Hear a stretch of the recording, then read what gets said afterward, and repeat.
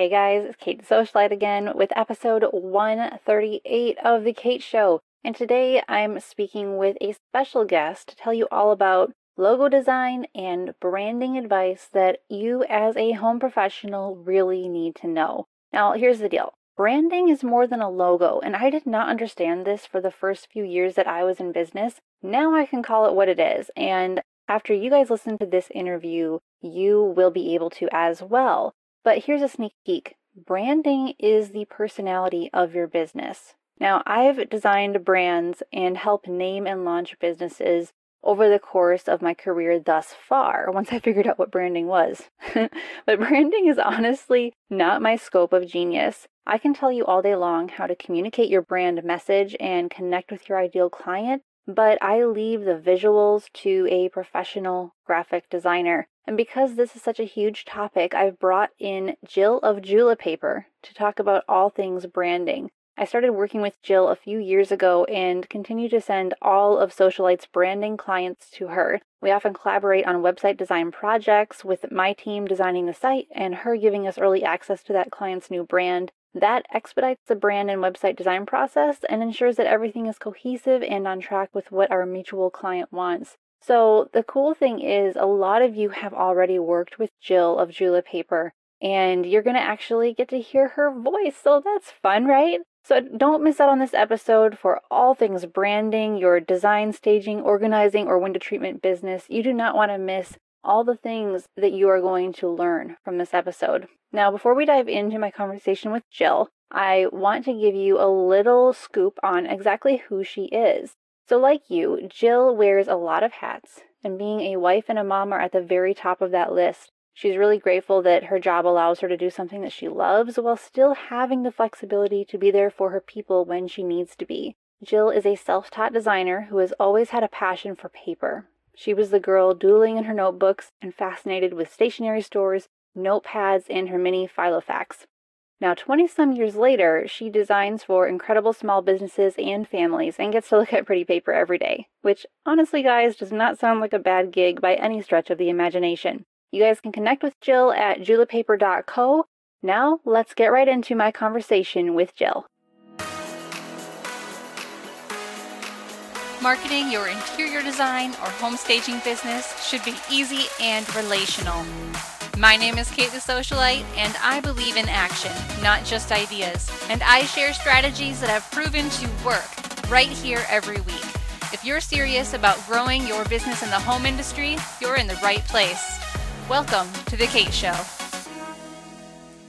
Hey everyone, welcome back to The Kate Show. I have Jill here with me today to talk about all things branding and graphic design. So Jill, welcome to The Kate Show. Thank you so much, Kate. I'm so excited to be here. I'm really thrilled to have you on as well because I honestly, in the years I've been doing this podcast, I've never had a graphic designer on the show, and I have no idea why, because graphic design is such a huge part of marketing. So, and a quick disclaimer for everybody listening, Jill is the one person I send all branding clients to because I do not have a graphic designer in-house. I have no desire to do it because it is an art form all its own. So anyone who has ever reached out to Socialite asking for branding, you always end up with Jill, and there is a reason for that. So Jill, before we dive into all of that, can you tell us how you ended up being a graphic designer? Because I know that you have quite a variety of skill sets, and there's got to be a story behind that. Yes, thank you. And that was very sweet. I love working with everyone you send my way, so thank you for that. So my career journey has certainly been interesting.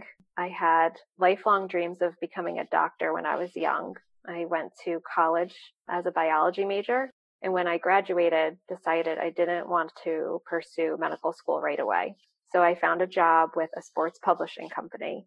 They were looking for people who had a love of sports, no graphic design experience necessary. I was a college athlete and grew up in a home where we were always active, so it was a natural fit. That job taught me how to use design software, and I absolutely fell in love with the possibilities that offered to me. After I got married, I started my business with wedding invitations and ran it as a side hustle for many years while I worked full-time and we grew our family. When the twins were born in 2014 and we had 3 boys under the age of 3, I made a conscious decision to invest more into my business and to see where it could take me. So I took a few online classes and read everything I possibly could to learn more about typography and design, print production, with the goal to eventually transition away from the corporate world. That decision was ultimately made for me when the company I worked for closed 18 months later, and I had the opportunity to spend more time growing my business while I was at home. The kids were still really young, and the balance between motherhood and business was really hard, but I did get to be present for many things I probably would have missed otherwise. And now that balance looks different. Before COVID, the boys were in school during the day, and I had that shift where I was finally able to be a business owner during set hours, Monday through Friday, and be mom as soon as they got off the bus. It's a little bit messier now that they're in hybrid learning, but I'm confident that this is just a season and we're making it work once again. Mm-hmm. But that balance of being mom and running my business is exactly what I had dreamed it would be. And that is so awesome to hear. It's inspiring for me because, like, I have one child, you have three. They're still all quite young. And sometimes, like, when I was sending you the notes for this interview and I wrote the word balance, I had to stop for a second because I'm like, is there even such a thing? Right. I feel like it's more like a juggling act because somebody will get sick or need to come home early for some reason, or the person you had lined up to watch your kids can't anymore, and all of a sudden the whole day changes, and it's like, whoa. and those changes don't care about your business or your deadlines or your clients or anything like that. So kudos to you. That's just a lot.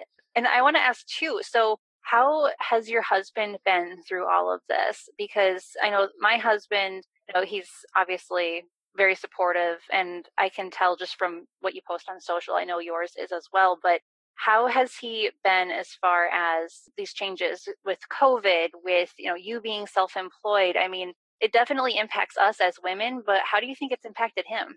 It does. You're so right. I saw some crazy statistic yesterday that there's a disproportionate amount of moms who are sacrificing their careers to help with at-home learning. And I think that's true. I don't think it's necessarily because men are viewing their wives' roles as any differently as theirs, but in our family, the dynamic is that I do have a flexible schedule, and so we have the opportunity to make it work in that way.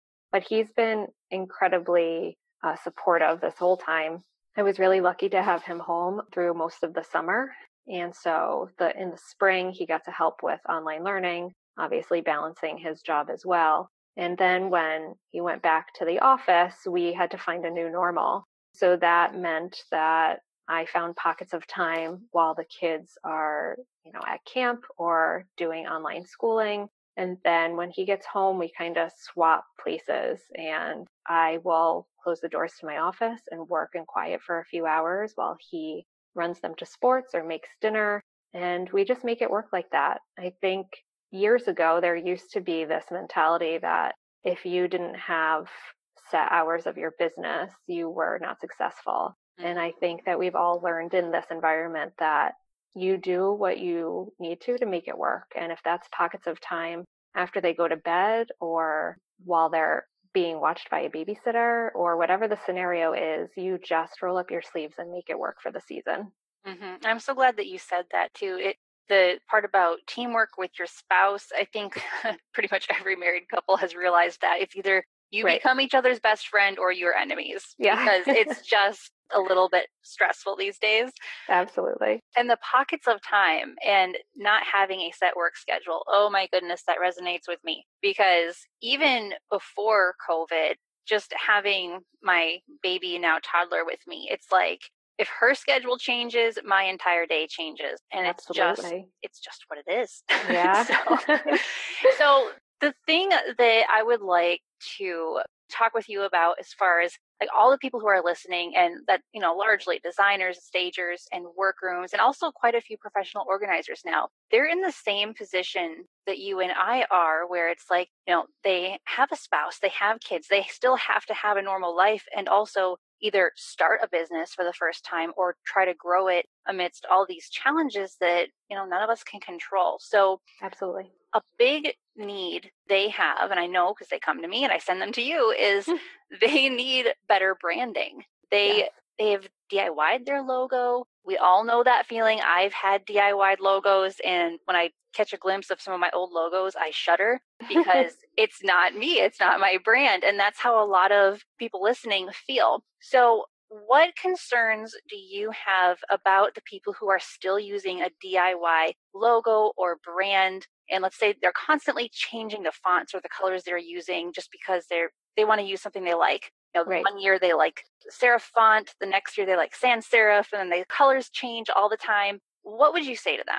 So before I answer this, I have to say out loud that DIYing your logo is completely okay. When you're just starting out and you can't afford to invest in branding, most designers would encourage you to do this, or at least they should. Find a simple, clean font and type out your business name and use it consistently. It doesn't have to be earth-shattering. It just needs to be consistent. Constantly changing your logo or your colors from year to year creates brand confusion. And on a deeper level, probably means you're not very confident in your product or services. It's completely okay to evolve and change as a business. But until you're confident in who your ideal client is and who you want to be targeting, staying consistent in your brand elements keeps your customers engaged and really is the foundation of brand awareness. Changing your logo or your fonts to mimic what's trending at the moment or a color palette that you saw on somebody else's Instagram feed is not a reflection of your brand, it's a reflection of theirs. So when you are not ready to work with a brand designer, doing something clean and simple and staying consistent is what your goal should be. I really like that you pointed out it's okay to be DIY in the beginning, because I do think that for a lot of people that can be a barrier to entry. And they're like, well, I can't start my business until I save up enough to hire a professional graphic designer, and then they just put off their dreams longer and longer. Absolutely. So, have you found that or I guess I should just ask, what is your opinion? If someone had to DIY their logo, should they go for a text-only logo, or should they try to add some sort of graphic element into it? I know you said simple and clean, so I'm just trying to get a good picture of what that would mean. So I think either can work, and it really depends on who you are and the general idea or vision you have for your business. If there's an icon or a graphic that's really meaningful to you or really symbolic to your business, I'd say use it. There's plenty of places to find affordable ones online, and that is something easy to add. If you don't feel that connection to something like an icon or a graphic, just typing out your business name, whether that's your personal name or a name that you've made for your business, is also fine. And that change can happen in 6 months, a year. In fact, there's so many websites now that they just use a simple, clean typography logo at the top, even if a brand has a full brand workup, because they're focusing on the imagery on the site or the services. And I think it can still be impactful and consistent. That's a really good point.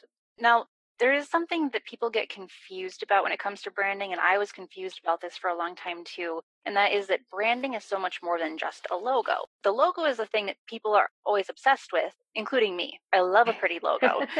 But what constitutes a full brand beyond just a logo? Well, there's a long and short answer to this, so I'll keep it brief. But your brand is truly the first impression of your business.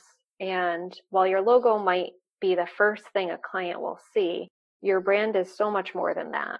It's an experience that touches your client every single time they interact with you. It's the tone you use in your copy and your captions. It's your business values. It's what you stand for. And it's all really very tied to emotion. You'll hear a lot of people use Starbucks or Target or even Disney as examples of brilliant branding, and they are. We went to Disney last year, and as a designer, I was absolutely in awe of how they tie their brand through every single interaction and visual. It's truly fascinating. But those comparisons of these big businesses can make a small business owner feel really overwhelmed, almost like their branding should have the same impact. A brand to a small business is their home, and it should be a reflection of your client and feel complete. On a technical level, that means a branding package gives you all the tools that you need to stay consistent and easily recognizable. But your brand is really more than your logo. It's just that your logo is what your customers happen to see first. And I want to highlight one thing you said there. You said the brand you have is a reflection of your client. And I think that's an important distinction because a lot of business owners, including myself back in the day, I thought my brand needed to be a reflection of me. It needed to be things that I liked, whether it was a font or a color or the things that I talked about. And that definitely stunted the growth of my business and it made it almost impossible to market. So when you're working with someone, let's say the younger version of Kate, when I didn't know a darn thing, how do you help them create a brand that speaks to their client while still being true to who they are as an interior designer or a home stager? So this is really tricky, and I think that there's two ways to approach it. I think young Kate or a young designer probably doesn't necessarily know who their ideal client is. And that's because you're new. There's a lot of growth that happens in the first few years of your business. And I think both of us can confidently say from the other side that when you first start out, you will literally take any work thrown at you. Mm-hmm. I did. And I truly believe that as your business evolves, you quickly learn what you love and what you don't love, and that your ideal client begins to show you who they are. So when you see that person eventually come as a client in your business and you identify them as the person that you would like to continue working with, that's when you can really start to hone down on your brand representing your client and not necessarily yourself. For a lot of people, myself included, my brand is a reflection of me. I do believe that I am my ideal client.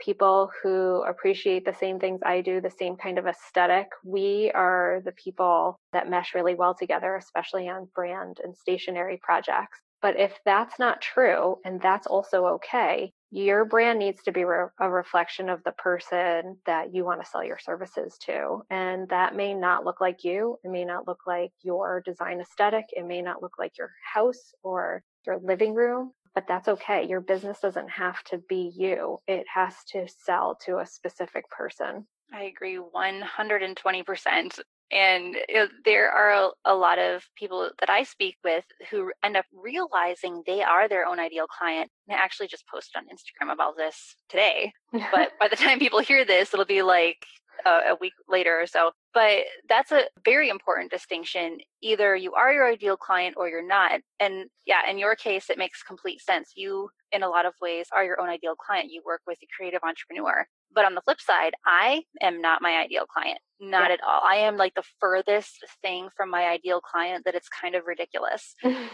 And so that's why I think, and correct me if I'm wrong, but if you're your own ideal client, do you find that it's a bit easier or just feels more natural to speak in your brand voice to your ideal client versus speaking to an ideal client who is not at all like yourself? So maybe it's because I do feel like I am my ideal client. I actually find it really challenging. And I think a good example of how I feel differently about those two things is, I'm not sure if we ever spoke about this, but I ran a wedding blog for a few years, and it was a regional wedding blog.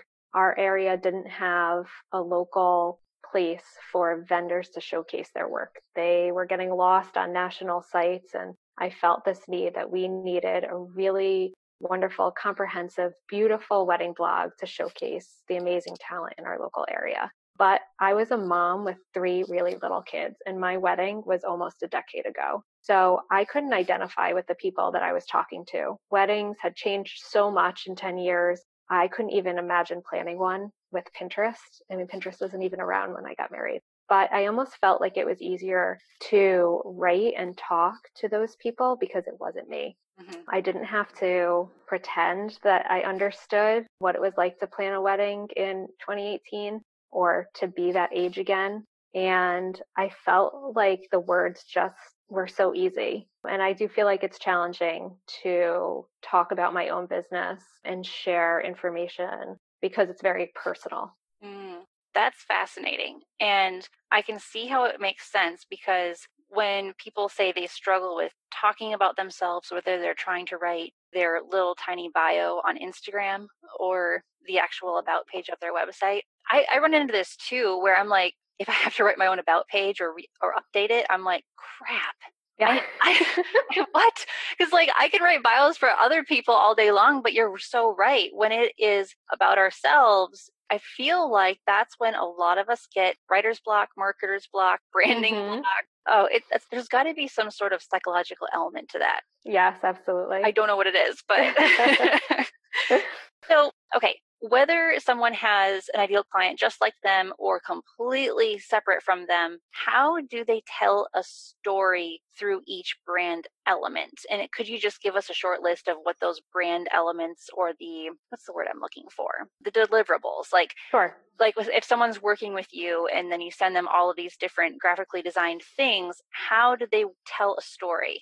So, to be honest, the word story tends to feel big and unattainable sometimes to people. I think because we feel like maybe our story isn't worthy of telling. And that is so not true. Your brand story is unique to you. Whatever led you to this moment in running your business is important. And whoever inspired you to start or keep going, that's worthy of sharing. And your brand is really a culmination of those things. So for example, maybe you're starting a drapery business and your grandmother inspired you to start because she was a talented seamstress and you want to continue that tradition on a bigger scale.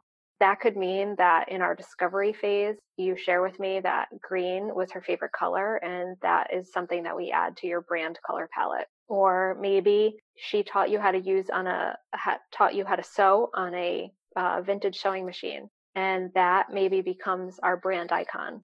One thing to remember is that your story doesn't have to be outwardly explicit all the time. As a customer gets to know you and hears your story or these small anecdotes of your why, they'll begin to connect the dots and see that story unfold in your branding. And then they'll feel a stronger connection to you and your business. Those brand elements or the deliverables that you spoke about, they're all the tiny pieces that make up a bigger picture. From a brand perspective or a designer perspective, that is everything from primary and secondary logos, color and font palettes, submarks.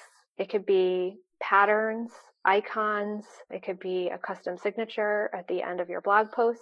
All of those little pieces make up that story. And like I said, it doesn't need to be outwardly explicit all the time, but feeling that story pull through things that you share over time is what will attract a client to feeling connected with you. There are so many good quotes that I could take from you in this interview because when you said some people feel like their story is not worth telling, oh man, that just hit me to the core. That is so true. Yeah. So many people feel that way. I've felt that way. So I know that right now story brand is all the rage. And obviously, there's truth in that, but I like what you said. It's just that a lot of us feel like it's not worth telling. We're not that interesting, or so we say. And it's really also interesting to me that you have explained the brand as something that doesn't have to be blatant from first glance. Right. Like you wouldn't go to a drapery workroom website and then the headline reads, "My grandma inspired me to start this business." But it really is nuanced. Just like I always use this analogy, but if you are dating someone and you get to know them, you don't necessarily get to know everything about them on the first date. If Yes. you do, that's weird. And you might never see them again. I don't know. But when it's very nuanced and very organic, that you're right. That is when people develop that know, like, and trust factor, and they become loyal followers and not just one-time customers. Absolutely. You don't have to share everything right up front. And I think that not that it needs to be a mystery, but slowly telling that story over time is really important. You don't need to tell everybody everything at first glance. And there are some stories and brands and websites that do that, and they do it really well. But if that doesn't feel like you and it doesn't feel like your business, that's okay too. That takes so much pressure off the business owner listening. Yes. That's so helpful. Now, okay, let's talk nuts and bolts. What is the process of developing a brand? I know you hinted at the discovery session of it, and once you get past, or actually, can you go back and can you explain a little bit more about what happens in discovery and then just kind of take us through to the end? Absolutely. So my job is to help you create a visual representation of your brand. So first I need to get to know you and I need to get to know your business. So right off the bat, I speak with every potential client by phone. We get to know one another and make sure we both feel comfortable. Branding is an emotional process and it requires a lot of back and forth between us. So we both need to make sure that our personalities mesh, and that is 100% a non-negotiable upfront. It's a casual half an hour conversation. And if we both feel really good when we get off the phone, we can move forward. All of those clients fill out a brand questionnaire. Some people call it homework, and that's okay, but it's a deep dive into your business and your goals and your ideal client. Some of those questions are about the places your clients may shop, who their competitors are, especially if they're a brick and mortar business, and adjectives that they'd want their customer to use while talking about them to somebody else. The second part of that assignment is a Pinterest board where they're asked to pin imagery that feels like a visual representation of their brand. And this can be anything: outfits, jewelry, interiors, landscape, even food, that they feel like the aesthetic of their customer is represented in those images in some way. There's no editing involved. That's my job. It's just a fun activity to discover your brand aesthetic. And from there, there's a natural evolution of patterns. And that's how I complete the mood board, which is the first piece of the brand process. That mood board is a visual reminder of our direction moving forward and something I reference really often during the brand process. From there, concepts are developed, tweaked, and approved, all with an open dialogue. And then when everything is signed off on and all of those deliverables are ready, the final product is something that the client feels they were immensely involved in. And honestly, they helped create. That once they feel that connection to the brand and feel like they love it, they're excited to share it with the world. Yeah, that is a highly collaborative process. And it, in some ways, I feel like it is similar to website design because there is quite a bit of back and forth. And at the end of the project, everyone feels like, whew, Yeah. we all worked really hard on this. Now, if someone wants a brand professionally created, do they have to already know who their ideal client is? Because I can hear a lot of my listeners saying right now, but Kate, Jill, I don't exactly know, but I know that I need to get a really beautiful brand if I'm going to attract anyone. Right. So what do you say to that person who is feeling all sorts of anxiety about this now? So it's probably an unpopular opinion, but my answer is no to that question. You don't need to know who your ideal client is when you're first starting. Like I mentioned earlier, there's so much growth that happens when you first start in your business. And not knowing who that ideal client is okay. It's part of the learning curve and it's part of your growth as a business owner and of your business. But what you should have is a good understanding on your why, your services, and maybe the overall feel of your business. Is it modern? Is it rustic? Is it classic? Those are really the biggest things that you need to know. The ideal client will come in time, but working with a brand designer on a professional look that you feel confident about is kind of the groundwork to get started. The rest will come and there's no need to stress about it. Mm-hmm. And I completely agree. And I know that some of my listeners will be like, but Kate, you always say you have to know who your ideal client is. And I do say that. But I also say that the first 2 years of being in business are the hardest because you're just trying to figure out everything. And it's a lot. It is completely overwhelming. And I didn't know who my ideal client was for the first few years either. But you do eventually figure it out. So to your point, Jill, you said eventually your ideal client makes themselves known. Yeah. Do you ever find that someone comes to you for a professional brand and then they come back later because they're like, I figured out who my ideal client is and I feel like my brand needs to be tweaked a little bit? Does that ever happen or am I just imagining things? No, it does. And I think I've had the opportunity to see all sides of the spectrum here. So working with new businesses who really can't answer that question. There are new businesses who are so honed in on who that person is and who they want to sell to that they really aren't in that position. And then there's people who come to me, maybe I didn't design their first logo or their first brand, but they come after 2 to 4 years in business and they've been doing this a while and they have a moment of clarity that says, I know who my ideal client is. a lot of them use the term, my brand needs to feel a bit more grown up and that they're ready for like that next phase of their business. So that ideal client is definitely the key, but knowing that you don't need it right when you start is perfectly okay. And that's why starting out with a DIY logo or semi-custom logo is a good way to go, because you still have a lot of discovery to find out about you and your client when you're first learning. Let's talk for a minute about that semi-custom logo, because I know that there are a lot of business owners who maybe, especially because of COVID, they can't afford custom branding. But you have an alternative for this. And I like this because you think outside the box. We think very similarly. What alternative do you have for people who are like, all right, I want to work with Jill, but I need to do something that is semi-custom? Yeah.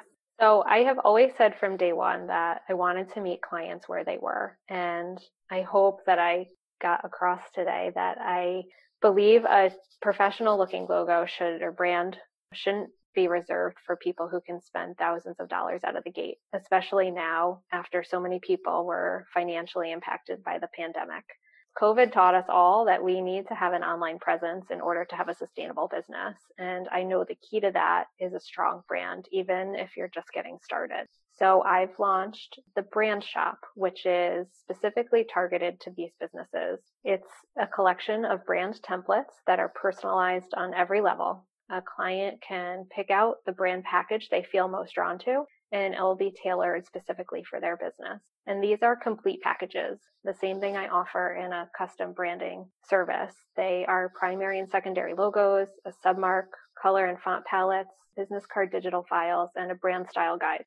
And the benefit of choosing a semi-custom brand is that the turnaround is fast. Because they're already designed and the choices are right there available to you, in a week's time, you have almost everything you need to launch a rebrand and feel really confident in doing that.